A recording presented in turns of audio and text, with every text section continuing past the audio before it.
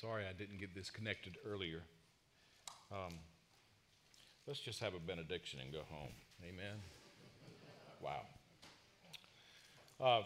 This morning, as we turn in the Bible, we're going to be looking at the 5th chapter of Ephesians. And so, women, I just want you to relax and enjoy yourself because I'm not preaching to you this morning.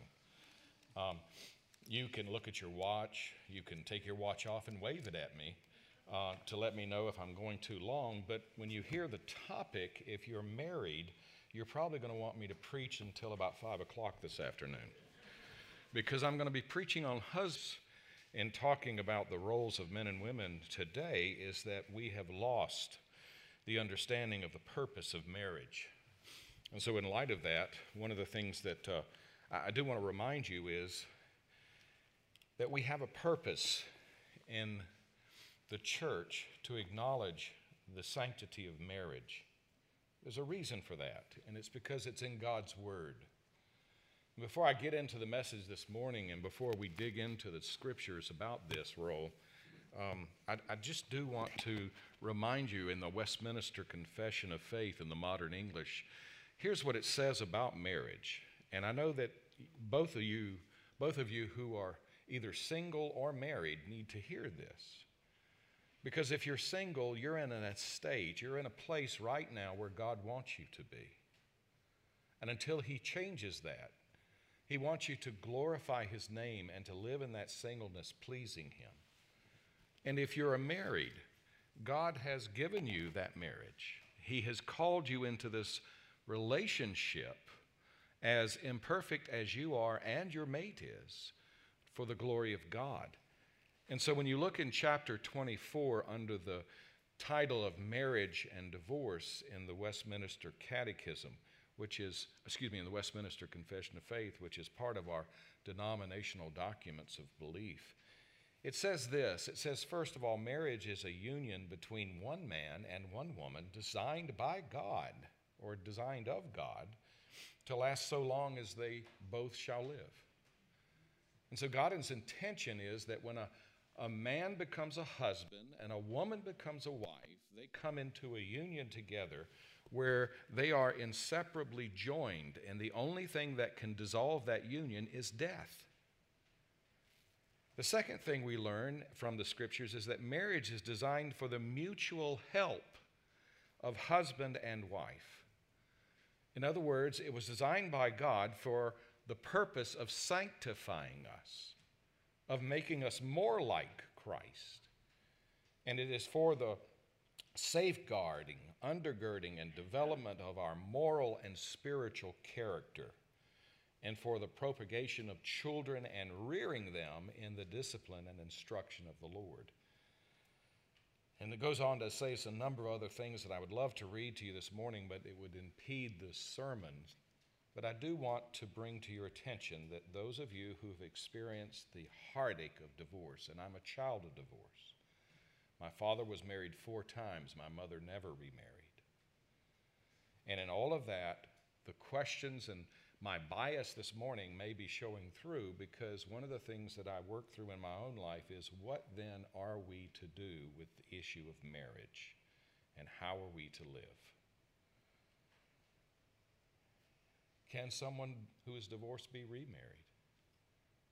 And the confession says that remarriage of divorced persons may be sanctioned by the church in keeping with redemption or redemptive gospel of Christ, when sufficient patience for sin, or penance for sin, and the failure is evident, and a firm purpose of an endeavor after Christian marriage is manifested. Meaning, if a person really realizes what faults they contributed to the divorce, and they face those, instead of blaming others, begin to look at their own sins.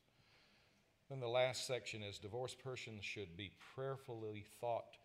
The divorced person should give prayerful thought to discover if God's vocation for them is to remain unmarried, since one failure in this realm raises serious questions as to the rightness and wisdom of undertaking another union.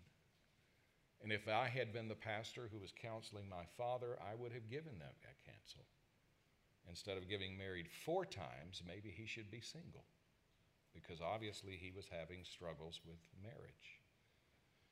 It speaks to the fact that all of us are broken when it comes to our relationships. We deal with brokenness. And in that brokenness, the Bible is beginning to teach us about how God wants to redeem us, how He wants to sanctify even our relationships as husband and wife in such a way that we begin to live out a role that is meant to help you become more like Jesus Christ. That's the purpose. The chief end of humanity is to love God and enjoy Him forever. The chief end of marriage is to glorify God and to make Christ known. And so this morning, as we deal with the husband, it's important that we review so far, because last week we were talking about leading a life worthy of the calling. That's the context of Paul's teaching in Ephesians chapter 4. That you now believe in Christ, you are called to live a life worthy of the gospel. Well, what is that about? Is it attending church 3 out of 4 Sundays of the month? Is it reading your Bible every day? All of those are lofty goals, but we found from Paul's teaching that the first criteria for leading a life worthy of the gospel is to maintain the unity that you have in Christ and with the church, those other believers. And secondly, that you grow in maturity, that you understand that you're not what God wants you to be. He has an end product, a goal in bringing the Spirit of God into your life to conform you to the image of Jesus Christ. And so therefore, Paul teaches the Ephesians that because of this truth, that they're no longer to live as unbelievers. In other words, we're seeing in our day a more vital role for each of us in living out the gospel, because the gospel is not known in our culture anymore. And so as we apply this gospel and then we use it and we study it and we allow the Spirit to sanctify our lives through it, we're to no longer live as those ways we were used to living, and we were taught a new way of life. We're to put off the old self, to renew our mind, change our thinking, rearrange how we view the world, our lives, and God. And then lastly, we're to put off the old self, but put on the new. We're to put on Jesus Christ. We're to walk with Him day by day. And so we are to learn to imitate God by walking in the way of love through Jesus Christ. It's in that context of walking in the way of love that we begin to unpack then what Paul says concerning the role of the husband. And I invite you this morning, if you'll stand with me, and let's hear God's word as we read through this passage. Submit one to another out of reverence for Christ, verse 21. That's the context. Submit one to another out of reverence for Christ. And then down to verse 25. Husbands, love your wives just as Christ loved the church and gave Himself up for her to make her holy, cleansing her by the washing with water through the word, and to present her to Himself as a radiant church, without stain or wrinkle or any other blemish, but holy and blameless. In this same way, husbands ought to love their wives as their own bodies. He who loves his wife loves himself, and after all, no one ever hated their own body, but they feed and care for the body, just as Christ does the church. For we are members of His body. For this reason, a man shall leave his father and mother and be united to his wife, and the two will become one flesh. This is a profound mystery, but I am talking about Christ and the church. However, each one of you also must love his wife as he loves himself. And the wife must respect her husband. This is the word of God. You may be seated. So this morning, as we get into this business of the husband and the wife and this calling of being a husband, growing up in the brokenness of my own life, I began to really delve deeply into what it was to be married. And one of the things that was really nice was that when I received a call to be a pastor early on, I found that a lot of girls did not want to date someone who was going to be a pastor. So I found out very quickly that if you talked about the question when we were asked in dating, so what do you want to do with your life? I would say, I want to be a pastor, and that would eliminate the field immediately. That would dry up the well pretty significantly. And so in light of that, I went through life already scared to death of marriage because I didn't know anyone really who had a successful marriage, and I wanted one. As I studied the passage and began to realize what God is teaching in this, it's a powerful statement of how God has called us into this role. As men, you don't have to be married, but if you are married, you're called to be a husband. It's your title. It's your calling, a husband. We saw just as last week, when you're called to be a wife, you may be a woman. You don't have to be married, but when you decide to marry, you are then now a wife in that role of wife. And it was interesting because we found out that in that passage, God is instructing women, especially in their role as wives, to be submissive to their husbands. And the question then becomes, well, how much abuse can we heap on people with that kind of teaching? Because there has been tremendous abuse in the church of women who have been told, you have to submit to your husband. And that is not the context in which Paul is teaching us. When he says, women, you are to submit to your husband as to the Lord, he's talking about a submission that's out of a voluntary submission to love your husband where they are in their walk with Christ. We talked about the danger of being yoked together with unbelievers. If you're married to an unbeliever and you become a Christian, and in fact, Paul deals with it in the chapter in Corinthians, that there were people in Corinth who were not Christians, got married, and then later one became a Christian, the other didn't. And it brought great problems in the church life because they had a husband or they had a wife who was not a believer, and they were wondering, how then do we live? And Paul's counsel to them from the scriptures and from the Spirit of God was, live the gospel of Jesus Christ. Live it out completely. Well, where am I going with this? Well, many people look back to that time and they don't know the context of Paul's day when he wrote this. In the Jewish faith, a Jew would wake up every morning and pray to God and say, God, thank you that you did not make me or allow me to be born a Gentile, a tax collector, or a woman. And for the Jews in those days, women were just commodities. You had them to have children, and you had them to raise your children in such ways that you remained faithful to the commandments of God. And so women were seen in a subservient role. In the Roman family in that day, the Romans and even the Greeks had a view of women that was really quite insulting, because they had wives that they would have legitimate children through, but then they would go to the prostitutes and the houses of ill repute and have their sensual pleasures. And so husbands were encouraged to live immoral lives in this way. And wives were regulated, if you were married, to being faithful to your husband for your own safety and the future of his children. And so in that world, women were seen as property, as cattle to be bought and sold, so to speak.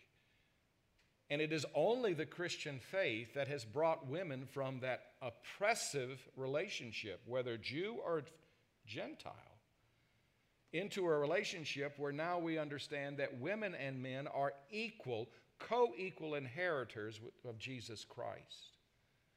Paul says there is neither slave nor free, male nor female. All are one in Christ.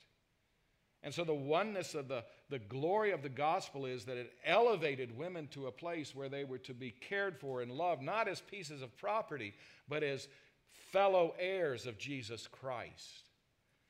And therefore we found out that submission was a submission that was voluntarily given out of love for Christ and love for the Christian husband. But here we come to the role of the husband, and please notice that we are to imitate God as the goal, husbands. We're to imitate God.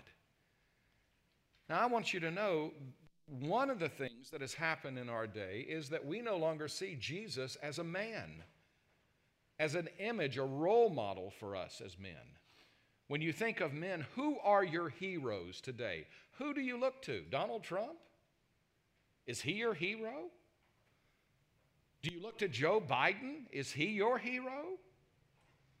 Do you look to the people on TV, Puff Daddy and other people who have all these wonderful records and making all this money? Are they your hero men?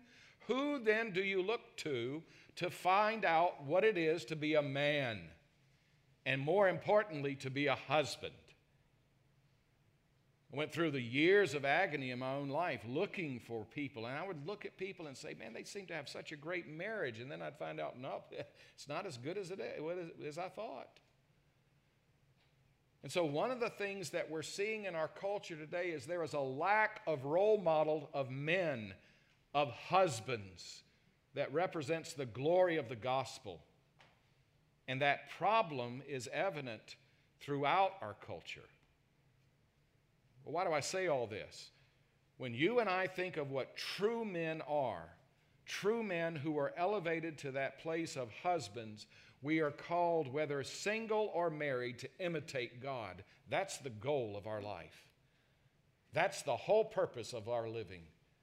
Whether it's in our business, in our relationships with our neighbors, whether it's we're dealing with a wife, if we take one or not, it is that whole business of imitating God. And so therefore, Paul lays out three things for us as husbands that we cannot ignore if we are in Christ. And I want to say this very clearly, that if you are not a Christian, then you are living out your marriage as a husband in your own ideology and idolatry. You are living out a relationship with your spouse, not based upon the Word of God, but based upon what you believe, based on experience or tradition in your family as to what it is to be a husband. And I dare say, if you come from any family born of heaven under the earth, that whole ideology misses the whole point of why it is that God has given you a wife. I remember talking to my family members years ago, and when I was finally announcing that we were getting married, everybody gave a sigh of relief, like, thank God he's getting married. You know, he's only 30 years old. But after they gave a sigh of relief, they said, who is this woman that he's marrying? And let me tell you, I now realize that if people don't like me, all I have to do is introduce my wife to them, and suddenly my status has improved greatly. Amen? Oh, that was weak. Well, interestingly enough, Paul gives us three principles of being a husbandman that we must take seriously. He says, first, the principle is, husbands, you are to love your wives. Now, that would have been news to the Jew, and it would have been news to the Greek, because the wife was a means to an end, and that was to propel your family name. That's all she was good for. What a horrible marriage. What a horrible way to live. It's no wonder the gospel began to take fire in people's hearts as they began to realize the value of women, and more importantly, the importance of the husband to groom that value by loving your wife. Now, please notice this. Love is the imitation that God gives in his love. What is that imitation? Well, it's a self-giving love.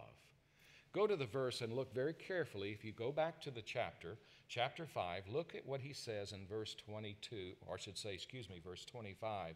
Husbands, love your wives just as Christ loved the church. Now, if that's all it was, it would be left to our imagination.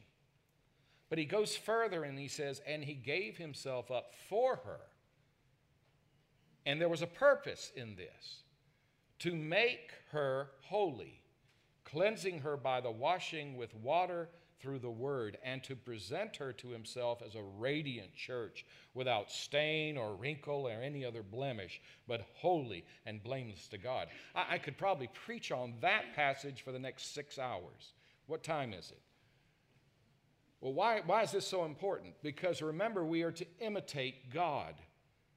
And as husbands, we are to love our wives in the way that Christ loves the church. Well, what does that mean? First of all, it is a sacrificial love. It is a love that doesn't do things to gain sex or attention or power. It is a sacrificial love that is endeavoring to raise the woman's character and spiritual growth. I want to ask you a very serious question. When is the last time you prayed with your wife? See, there it is.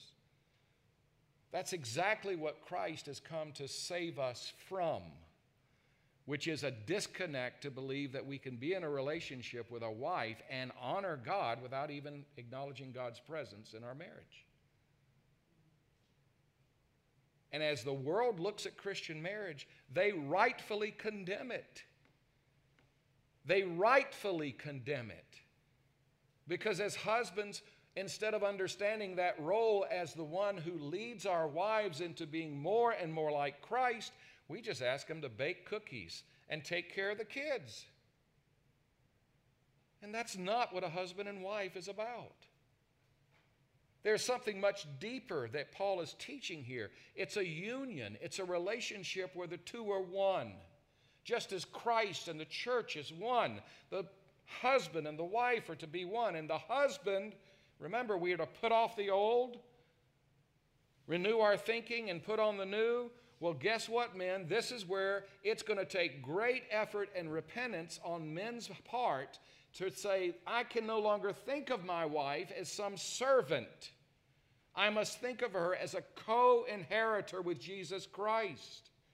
And I am bound to her in one union. She is now not some appendage of my life. She is my life. I am united with her as one. Now, doesn't that change things? That whole concept just totally eviscerates the cultural understanding of Christian marriage, because that understanding of Christian marriage is foreign to the gospel as we have presented it to the world. I'm believing more than anything else that we are living in days that we are because we have failed as a church to understand this calling of being united, husband and wife, together in such ways that we serve Christ as co-inheritors. Well, why is this so important? Well, as you and I begin to dig into this principle of loving your wives, please notice that the image is not some other man. It's Jesus, the true man and true God. And so as you think about the arguments you've had with your spouse, the real question is not whether you've had arguments. We all will. But have you resolved those arguments in the way that you submit to one another? Go back to verse 21. Submit yourselves one to another. Well, who are you submitting to? And there's been such misunderstanding that we think that the husband is to be submitted to. It is Christ that both of you are submitting to. And so as the woman is called to acknowledge the leadership of her husband in the family, she is also called to acknowledge that she is submitting in this way and her husband is submitting. How is he doing it? He is becoming a servant leader, not a dictator. I heard someone once say that one reason their marriage never succeeded was they never found the woman who would fit the description of what he needed as a Christian wife. And I just thought, there's a problem there. It's not a renewed mind. It's not a renewed thinking. It's a way of thinking that betrays that they are separated from the love of God in Christ. Okay, with that being said then, if the principle is to love your wives, and that love is to be self-sacrificing, it has a goal of presenting your wife as one who is without wrinkle and blemish. Don't you love that, women? Don't you wish your husband could do that? Just take away all the wrinkles, all the blemishes. Paul's not talking about getting older, by the way. Did you know that? Paul is talking about you living a life in such a way, husbands, that your wives become more radiant in knowing who they are in Jesus Christ. So if they're called to be a doctor or a lawyer or a teacher, that they do it all for the glory of God, with their husbands encouraging them, as long as it doesn't threaten the life of their family, encouraging them to pursue what God has created them to dream and to accomplish for His glory. Isn't that beautiful? To think that I was given a relationship with a woman who, if I told, all right, all I want you to do is bake cookies, change diapers, and work hard to keep a home, I would be robbing myself as a husband of everything glorious to God, because I was hindering her spiritual development by consigning her to man-made roles in marriage. Enough said. I think you get it, don't you? The second thing is, we are given an example. Why is this? Christ in the church. This is such a powerful thing to think about as men, because in that imitating of Christ, as a husband, God wants me to be someone who is an agent of continual encouragement to my wife to pursue Jesus Christ. Let me say that again. That as a husband, God has given me the calling in self-sacrificing love to be an agent, a catalyst, to encourage my wife to pursue Jesus Christ and all that He has prepared for her. Now, if you remember in the Old Testament, women were never given that status because they were regulated to being somewhere other than when the men were when they were worshiping. In the temple, you had the holiest of holies. Then you had the court of the priest outside of that, where all the priests gathered around the holiest of holies. Then around that, you had the court of the men, where only Jewish men were allowed into. The women could not be there. And then you had the court of the Gentiles, where the women gathered with those who basically were not Jewish.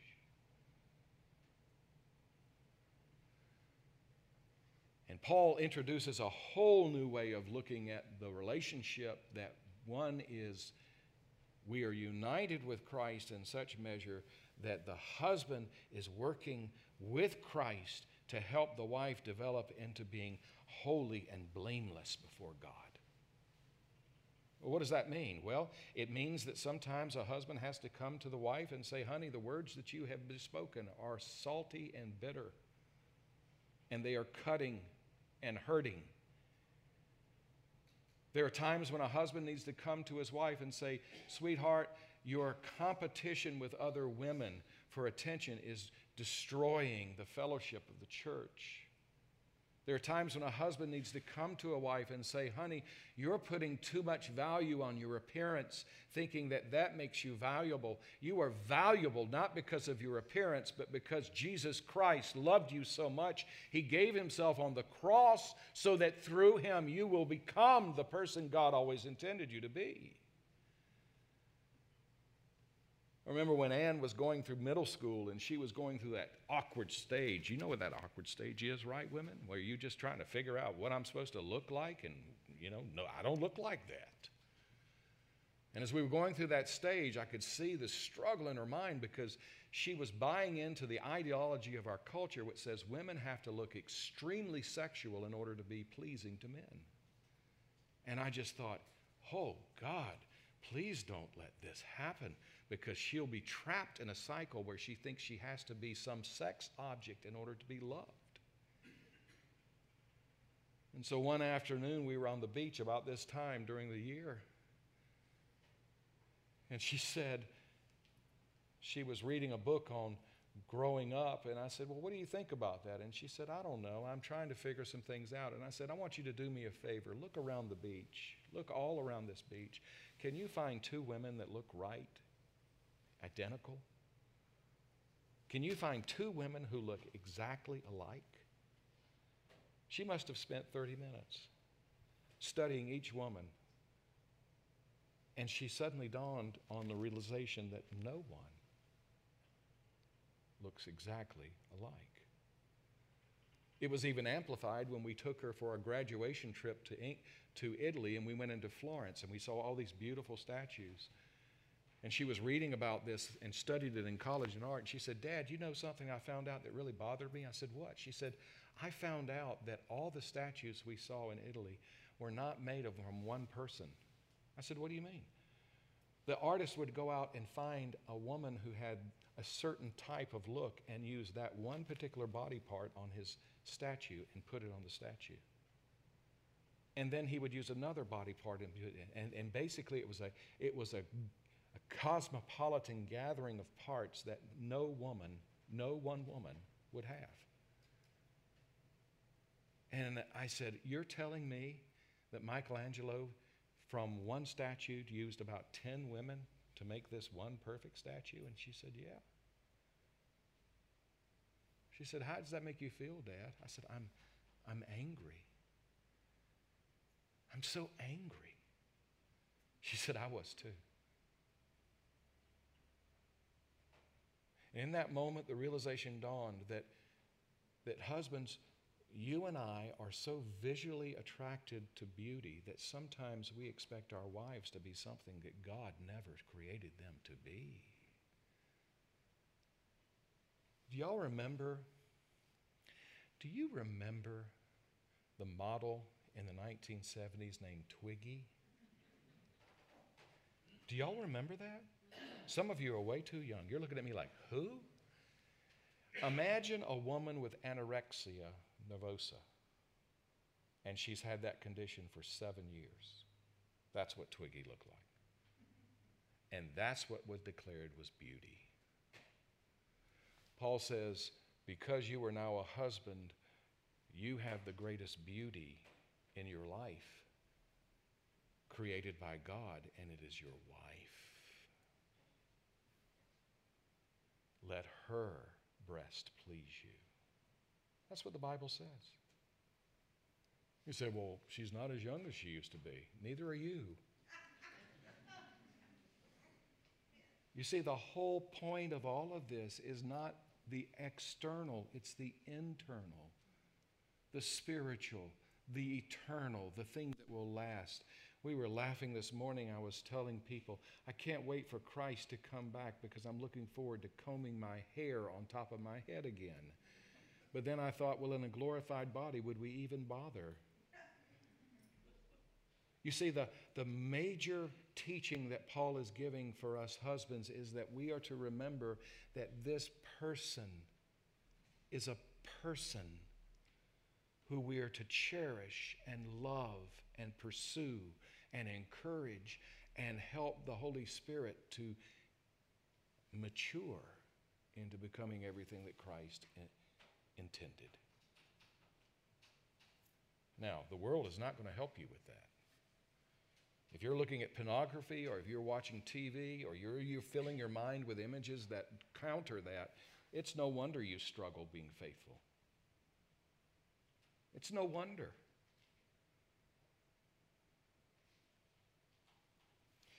Thirdly and finally this morning, we have that husbands are to love sacrificially your wives, that Christ is now the example in how he has called the church.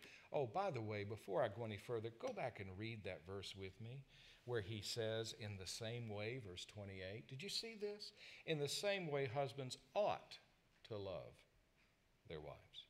You see, even Paul's recognizing that it's impossible for you to do that without Christ. You can't, man.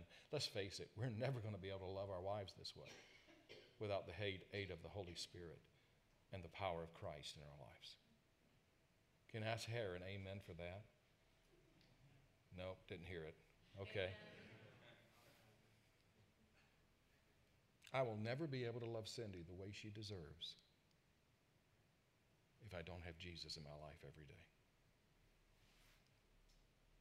I'm too selfish, too prone to wonder.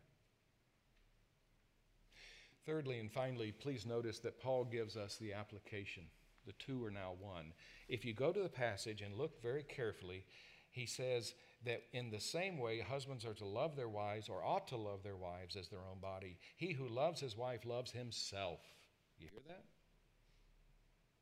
He who loves his wife loves himself. So if I neglect my wife, if I put her on a pedestal and just walk away and pursue other relationships, what I'm really doing is hating myself. If I decide, I'm just not as satisfied as I once was, I think I'll just go out and have an affair, I am hating myself. I am literally causing curses in my life. And as Paul puts it, I cannot treat my wife in a way that would not affect me in the same way that I treat her. You say, I learned that a long time ago, Robert. And I would say, well, how? Because that wife of mine hit me with a frying pan just to bring me back to my senses. Well, I hope you don't have to have a frying pan hit in your face. But I do hope as husbands, you and I will begin to think deeply about what this means when we think about the fact that we are bound to this person as one. So that what I do for myself, I should be doing for her. One of the things that I've kind of become very touchy about, and you have your own stories from your own family, but my mother was a manipulator. She really was. She did not discipline us with a ruler. She disciplined us with manipulations. And so she would say things like, Robert, go and take out the trash. And I would say, sure, Mom, let me finish the last inning of the ball game. And while I was enjoying the ball game, she, unbeknownst to me, would take the trash out. And then when I would come in to take the trash out, she would say, oh, that's okay. I could see you were too busy to take the trash out. So I took it out. Martyr, martyr, martyr, martyr, right? Well, you could well imagine when I got married to Cindy, she asked me to do that one time and took the trash out, and I went ballistic because of the sins of the family visiting the children. And the way I become one with my wife is when those conflicts happen, I begin to get in touch with what's going on here. My wife said, look, I didn't want to disturb you. I just wanted to free you from having to worry about the trash. Why are you so angry? And I said, I don't know, but I'm angry. I mean, I was just furious.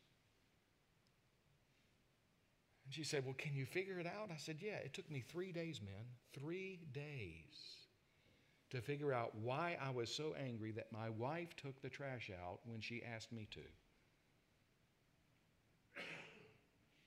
And if we had not been one, that would have easily divided our marriage irreparably. And so what I learned from that was the two meaning. One is I can't walk away from conflict with my wife. I can't ignore her. I can't turn on the TV or hide myself in the paper or go to work to get away from it. That there is a conflict there that eats away at the marriage, and it is contributed by both of them, both the husband and the wife, and until both of them learn to be one, there is no resolution, no blessing, no godliness. Why do I say all this? Well, I want you to know that there is conflict in your marriage. You didn't have to come to church to find that out, did you? There's conflict in your marriage. Why? It is there because God is sanctifying you. God has given you your wife not as the person you are to please, not as the person you are to obey, but the person you are to listen to discern in your heart whether you are submitting to Jesus Christ. And women, you need to be very careful here, because if you cross this line, you will only nag your husband into living further from Christ than being a part of him.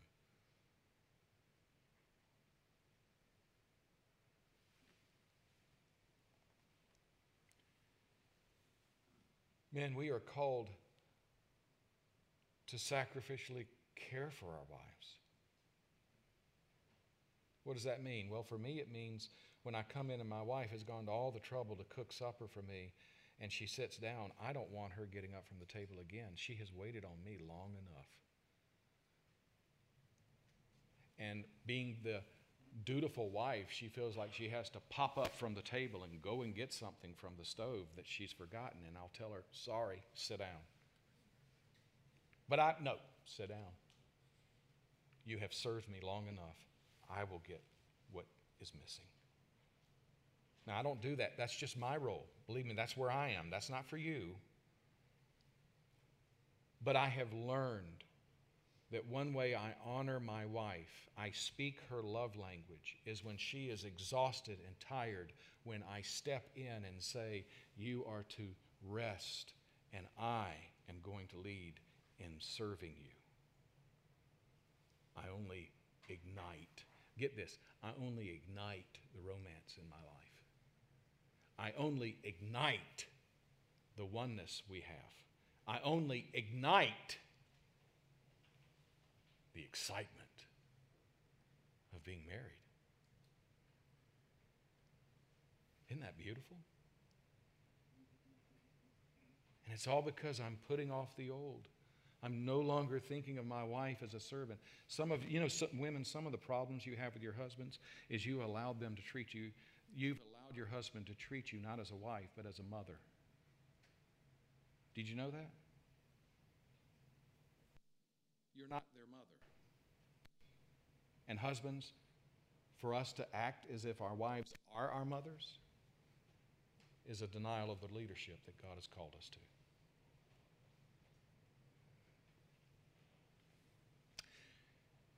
Then how are we to live? Well, we're to live as two who are now one. Please notice that Paul writes in verse 31, for this reason a man will leave his father and mother and be united to his wife, and the two will become one flesh. What is he talking about? He's calling us back to Genesis chapter 2, verse 24, when he gives us the purpose of creating the man and male and female. That the husband and the wife in such measure are to become one that the husband, listen to this, the husband will leave. Leave what? Leave that relationship that he had with his family and form a new relationship that is uniquely one with one woman, and do it in such a way that he will forsake his father and mother. Now, I want to be very delicate here in closing this sermon. One of the ways in which marriages are being undermined is through in-laws. Amen? My mother, who I did not know at the time had a huge argument and fight with my sister and was living in Savannah, Georgia, called me one afternoon and said, well, I now realize that because Ann is getting to be 2, that maybe I should be a little closer. So I was calling to find out, what would you think about me moving to Mooresville, North Carolina? Which seemed to be pretty innocuous, right? She'll be close by, wonderful, contact. And then I suddenly thought about it for a minute, and let me tell you, the Holy Spirit, it had to be God, the Holy Spirit, to give this wisdom, came in, and suddenly I realized, ding, some problem is going on here. And I said to Mother, okay, who are you fighting with this time? And she said, what are you talking about? I said, are you having a disagreement with somebody? No, everything's fine down here. Everything's wonderful. I just thought it would be nicer for me to be closer to Ann. I thought, well, that's wonderful. I said, yeah, I'll be happy for you to come and stay and live in this area, but there are 3 things that you have to follow as rules. And I'm saying this as a husband to a wife. She said, okay, what are they? First of all, you cannot come over to our house anytime you want to. You must be invited by my wife. The second is, when you come, you can never criticize her for her cooking or how she cleans the house or how she takes care of Ann. And in any shape or form, you have no freedom to correct her and tell her how to live. And thirdly, you cannot join the church I pastor.